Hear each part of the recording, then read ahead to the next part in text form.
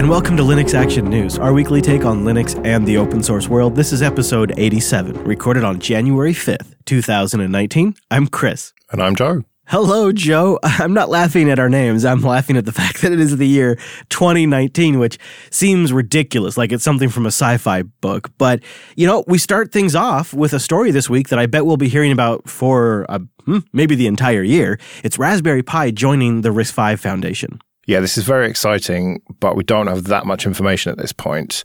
All we know is that Raspberry Pi have joined as a silver member, and really all we've got to go on is a tweet.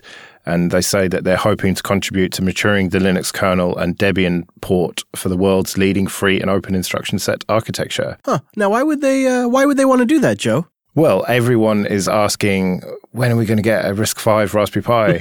And they've hinted that the next Raspberry Pi is going to be different. But I think that this is not a 2019 situation, is it? We're talking longer term. It takes a lot longer than that to actually go through the whole design and manufacturing process. So maybe 2020 if we're lucky. I hope you're wrong, Joe. I hope you're dead wrong, Joe. I hope it is a 2019 project. And if RISC-V has released the specs, they could, in theory, have been working on a board. I think the reason why I hope it's going to be sooner than later is for competitive reasons. It's true that Raspberry Pi is a brand and they have a whole platform and it's hard to contend with that.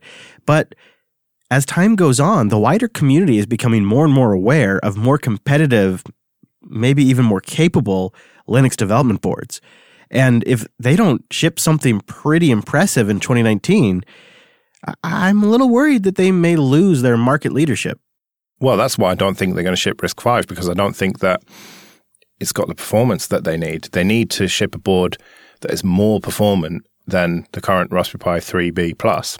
And I don't think that that's going to happen with RISC-V necessarily, certainly not at the $35 price point, although they do have that huge buying power now, so maybe they could force that price down a little bit, but I can't see it happening. I think that we're going to get a more powerful ARM-based Pi, possibly with better networking, possibly with faster USB. To get us through 2019, and then 2020 they drop this new, totally different system. Yeah, which would be amazing. But they've been hinting that next Raspberry Pi is going to be pretty different. That's true. They have hinted that, and I hope that I'm wrong. I hope that they've been working with RISC-V for a long time and are almost ready to drop it, and come spring, we'll get a RISC-V based Pi and it'll be super powerful and at $35. But I can't see how all those pieces fit together. But then I'm not on the inside. Maybe there are ways that they've made that happen. And if they can, that would be so good for RISC-V.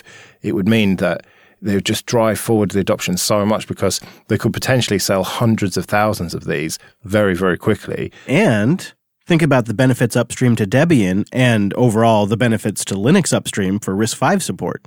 The benefits alone to the Linux ecosystem would be huge. Like, the reason why I really hope it's this next product, and the more you talk about it, the more I think you're probably right, and the more I think I'm being a little ambitious.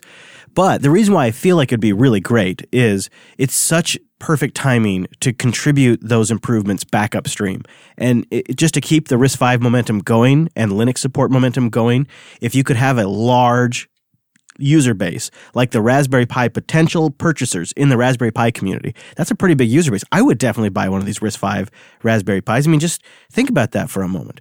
A RISC-V powered Raspberry Pi? That's a great idea. I would totally buy that product. Even if it was $75, I'd buy that product.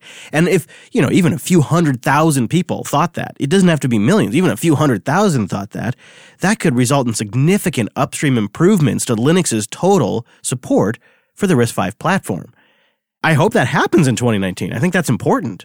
Well, it would be great. And if that did happen, and they did put out a Pi that was RISC-V based, it would mean that at first we'd only have their own OS, Raspbian, which is effectively Debian, but then potentially we'd see ports of other, we'd probably get an Arch version for it and various other distros as well. Oh, absolutely. Yeah, absolutely. Of course. I think that's the best part about this.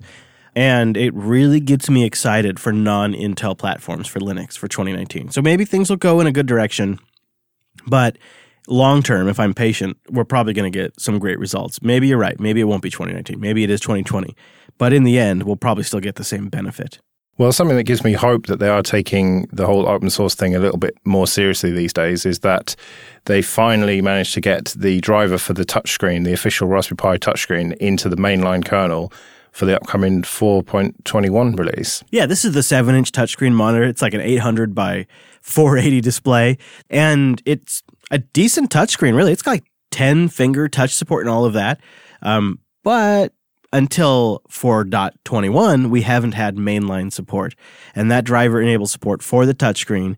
The patch itself is like 200 lines of code. You will have to be running that 4.21 kernel, but that's pretty close. It'll be here sooner than we think. Yeah, this is long overdue, but it's good to see it finally happening. Well, while we're talking about alternatives to Intel architectures, MIPS is going open source. Yeah, this happened over the holidays, kind of after we'd recorded our holiday specials, so it's not exactly new news at this point. But it is very good news, I think, because it means that we've got a competitor to RISC-V, which is presumably only going to drive innovation. Absolutely. And it looks like a company called Wave Computing is pushing this forward. They write on their blog, under the MIPS Open program, participants will have full access to most recent versions of 32-bit and 64-bit MIPS ISAs, free of charge, with no licensing or royalty fees. Additionally, participants in the MIPS program will be licensed under MIPS's hundreds of existing worldwide patents. Everybody loves that. The open initiative will help greatly expand the existing MIPS ecosystem, they write, which is comprised of thousands of developers and hundreds of academic institutions worldwide. The MIPS architecture, I think, does have a pretty large install base, Joe. I mean, you look at a lot of routers that are in everybody's homes and small business routers. A lot of those are MIPS-based. Switches, a lot of those are MIPS-based. But I can't help but feel maybe they should have done this a few years ago. This whole thing is really positioned at AI and machine learning, about how MIPS has a play in the future. In fact, Wave Computing themselves is a AI machine learning company. They just early December raised $86 million in a Series E round of investment, which brings the total investment into the company at more than $200 million in VC funding to back this company, which claims to be powering the next generation of AI. That's their pitch. What, are they going to do that with MIPS? Good luck with that. That's what they say. They say they're going to combine their system with MIPS. They have a very buzz-heavy explanation on their website. They say, by combining the data flow of Wave Computing's architecture with its MIPS-embedded RISC multi-threaded CPU cores and IP, which I don't think stands for Internet Protocol in this case, Wave Computing has been named Frost & Sullivan's 2018 Machine Learning Industry Technology Innovation Leader and recognized by CEO Application Magazine as one of the top 25 artificial intelligence providers. Combined with MIPS, we now have 400 granted and pending patents for hundreds of customers worldwide. In other words, they have some sort of proprietary IP machine learning system that will be powered by RISC multi-threaded CPU cores. That's pretty much all they say. You got to parse a lot to just get down to that. But the question is, will anyone else start using MIPS as a result of this? Because MIPS is legacy at this point. RISC-V is this new shiny thing that's getting all the attention. So does it really matter that they're doing this? Who knows? They'd have to have some sort of massive market demonstration, wouldn't they? Something that really proves it out? Well, we like to think about this as open source and freedom and all of that, but the reality is the kind of companies who are going to take advantage of this don't really care about that aspect. They just care that it's free as in beer. And if they're going to make a router or whatever, then not have to pay anyone for the license to use the instruction set, well, that is potentially going to end up with a lot of lower end routers and stuff like that being made with it, which I suppose is good in a way, but it's not exactly going to drive a ton of innovation, I don't think. But this AI stuff potentially could. I don't know. It sounds like an easy way to get VC funding to me. Just say AI. It used to be VR and stuff. Now it's AI, machine learning. And blockchain. Yeah, blockchain. Although that's not doing very well, as we know. I think they have a good chunk of money like you commonly like to say about Mozilla, they have a fair chunk of money to spend on this, and they could drive this forward, and they could surprise us yet. But I think the people this will be probably the most applicable to will be the ones that have a DeLorean that can go back in time when MIPS was still really relevant and proceed forward.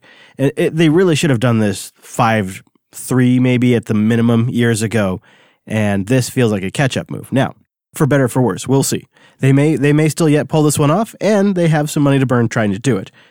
But it appears that they're not the only ones with some money to burn. Yeah, the good old EU are going to put some money into bug bounties for 14 open source projects. Yeah, how about that? The European Commission in January will be funding 14 bug bounty programs in hopes of sniffing out vulnerabilities in different open source projects.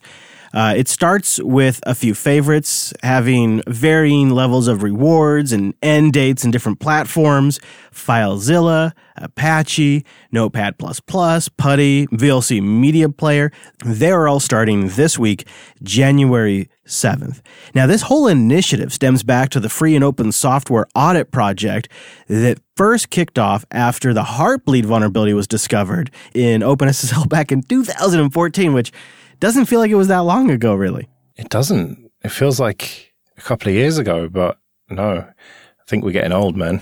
I think that might be true. PuTTY and Drupal, they have the two largest bug bounties, 102,000 and 101,000 respectively. And the timeframes of the bug bounties also vary. PuTTY's bug bounty program will remain active until December 15th, while Drupal's will go until October 15th of 2020. So that's considerably longer.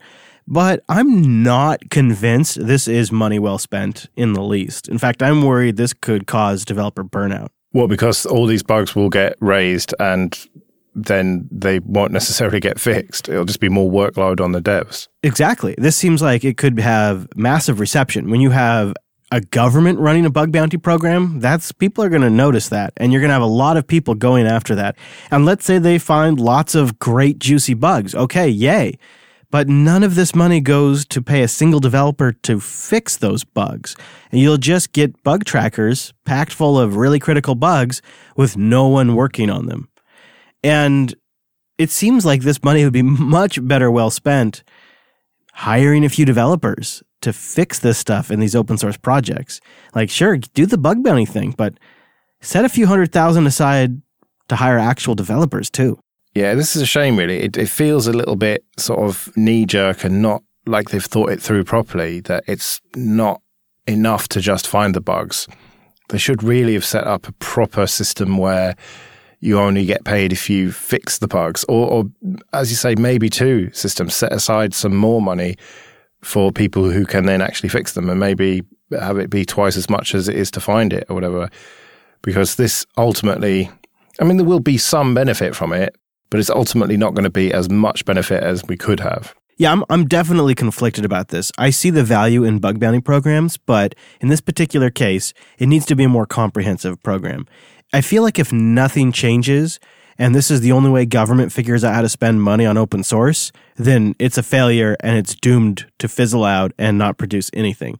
But if they can figure out how to make a comprehensive approach where maybe some of this money is going towards development activity to fix these problems, then that starts to secure government systems, that starts to secure public systems.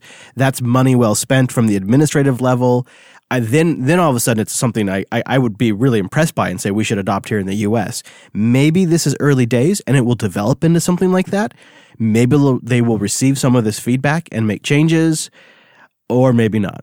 We just have to wait and see, as so often with these kinds of stories. But it's a good first start. Finding these bugs and reporting them at least gives users information to make decisions. And it lets developers know what needs to be addressed. Whether they can address it or not, it's good to at least identify those problems. So from that perspective, I'm at least glad something like this is going on. And these are pretty good projects to start with. Yeah, I mean, the dream is that governments will spend money writing free software in the first place. But I think that's a long way off. This is, as you say, a first step maybe towards that one day. Well, for the story that made me the most uncomfortable this week, it appears that Mozilla spent the holiday season, quote-unquote, experimenting with more ads in Firefox. Yeah, this is one of the snippets on the new tab page, which you can disable but is enabled by default. And Mozilla claimed that it's not an advert because it's effectively an affiliate link. But there's a bit of a blurred line there. It's kind of splitting hairs to say it's not an advert. And it's a bit disappointing, but then again, Mozilla needs to make money. The huge stash of cash that they've got at the moment isn't going to last forever, and Google will eventually pull the plug on them. So they need to do some experiments with bringing in new revenue. And we saw them do that with the VPN thing before, which was effectively an affiliate link. And this time it's a hotel booking and getting a free Amazon gift card. Yeah. Which, it's not too offensive. It's not like gambling sites and, porn and stuff like that. There is a bit of an offensive element to it. I kind of disagree. All right. So I want to make sure everybody's clear on what we're talking about here.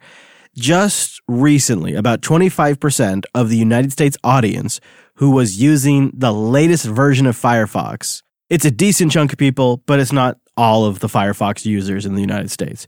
What they were seeing is a Booking.com snippet that ran for 5 days and ended on December 30th. But what is kind of offensive about it is the manipulative tone that was there.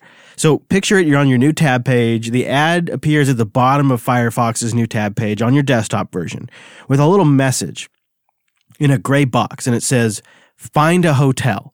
And it's got a button on it that you can click that will take you to a Booking.com page. And the button says, "Are you ready to schedule that next family reunion? Here's a thank you from Firefox. Book your next hotel stay on Booking.com today and get a free $20 Amazon gift card. Happy holidays from Firefox. Some restrictions apply." And there was also a second version of that message that read, "For the holidays, we have a little something just for using Firefox. Book your next hotel stay on Booking.com today and get a free $20 Amazon gift card. Happy holidays from Firefox. Restrictions apply." And Firefox is positioning this as not an ad. They say the snippet was an experiment to provide more value to Firefox users through offers provided by a partner. It was not a paid placement or an advertisement. We are continually looking for ways to say thank you for using Firefox. In a similar vein, earlier this month, we offered Firefox users a free opportunity to enjoy a live concert from Phosphorescent. In addition to adding value to Firefox users, these efforts are intended to support an open ecosystem. When users see such offers, no data is being shared with partners until users have made a choice to enter a relationship. We hope this strategy sets a positive example. It's a little creepy, Joe. It's advertising, but they're telling you it's a gift. They literally say it was not a paid placement or advertisement. We're continually looking for more ways to saying, thanks for using Firefox. It's a free gift. Well, yeah, it was an affiliate link. And they should have just owned that fact that, yeah, we are experimenting with affiliate links now. They could maybe get an Amazon one going in there. That works out really well, doesn't it?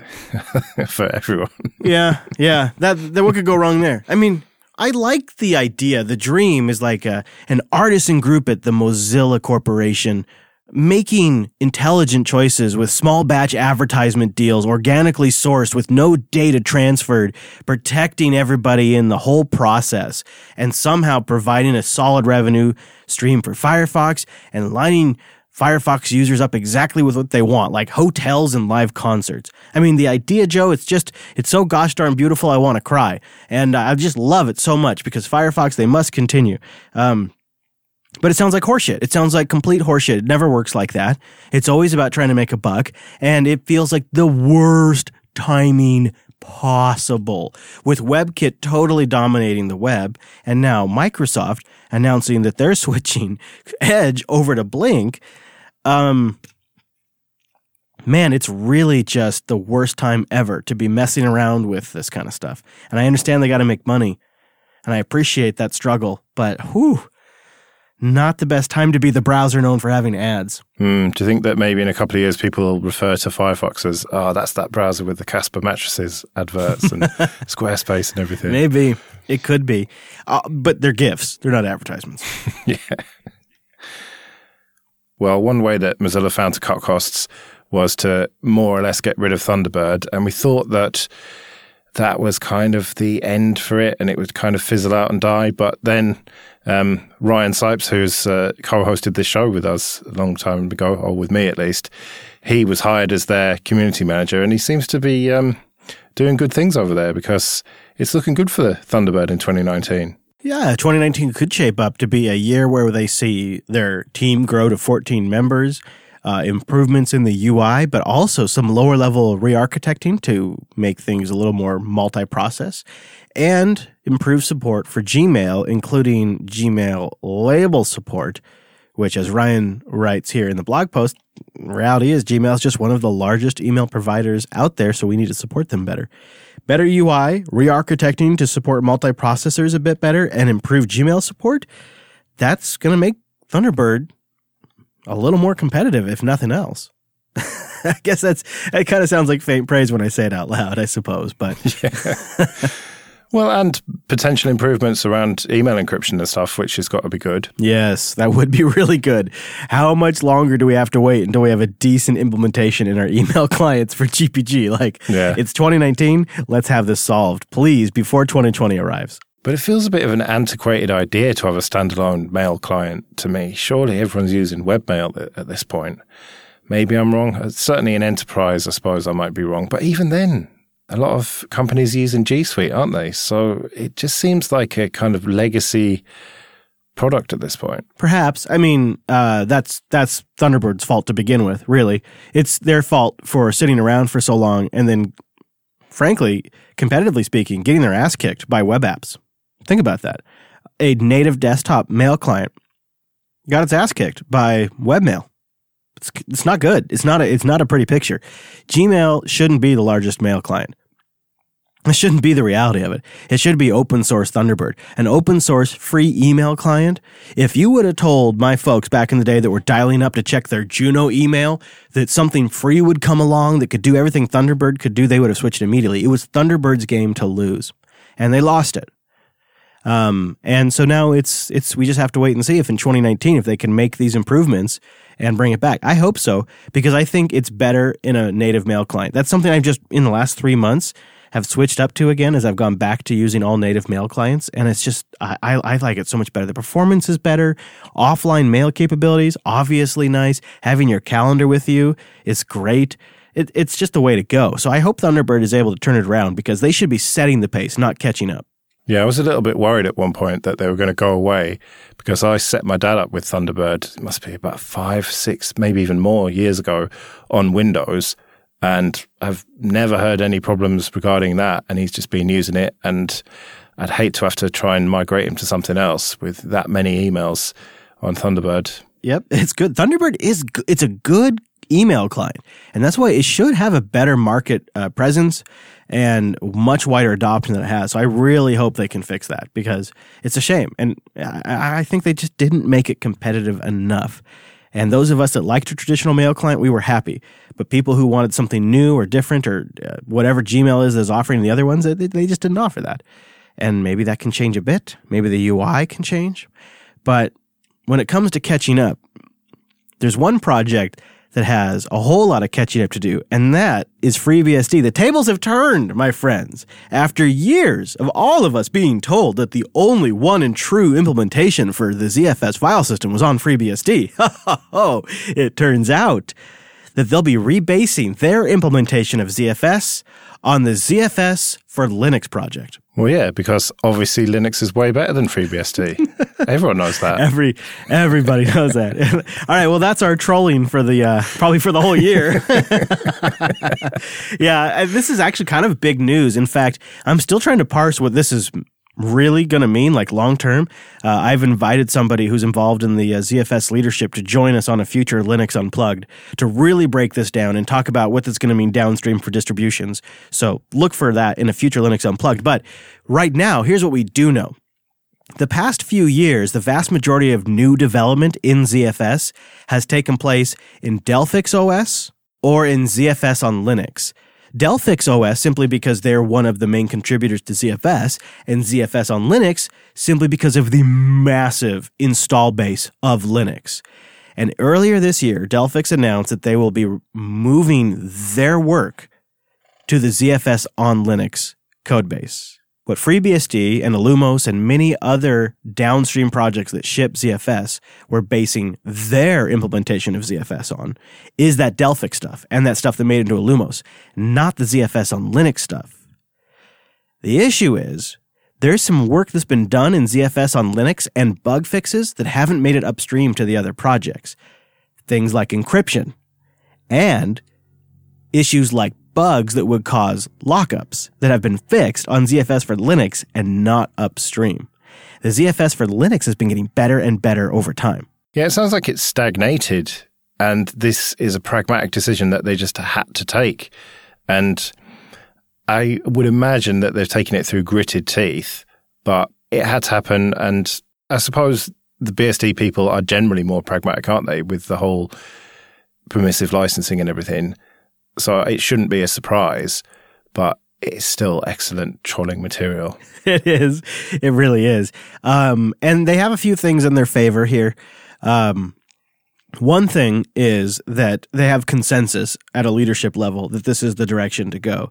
The other thing that they have in their favor is IX Systems is willing to put personnel behind quality testing this.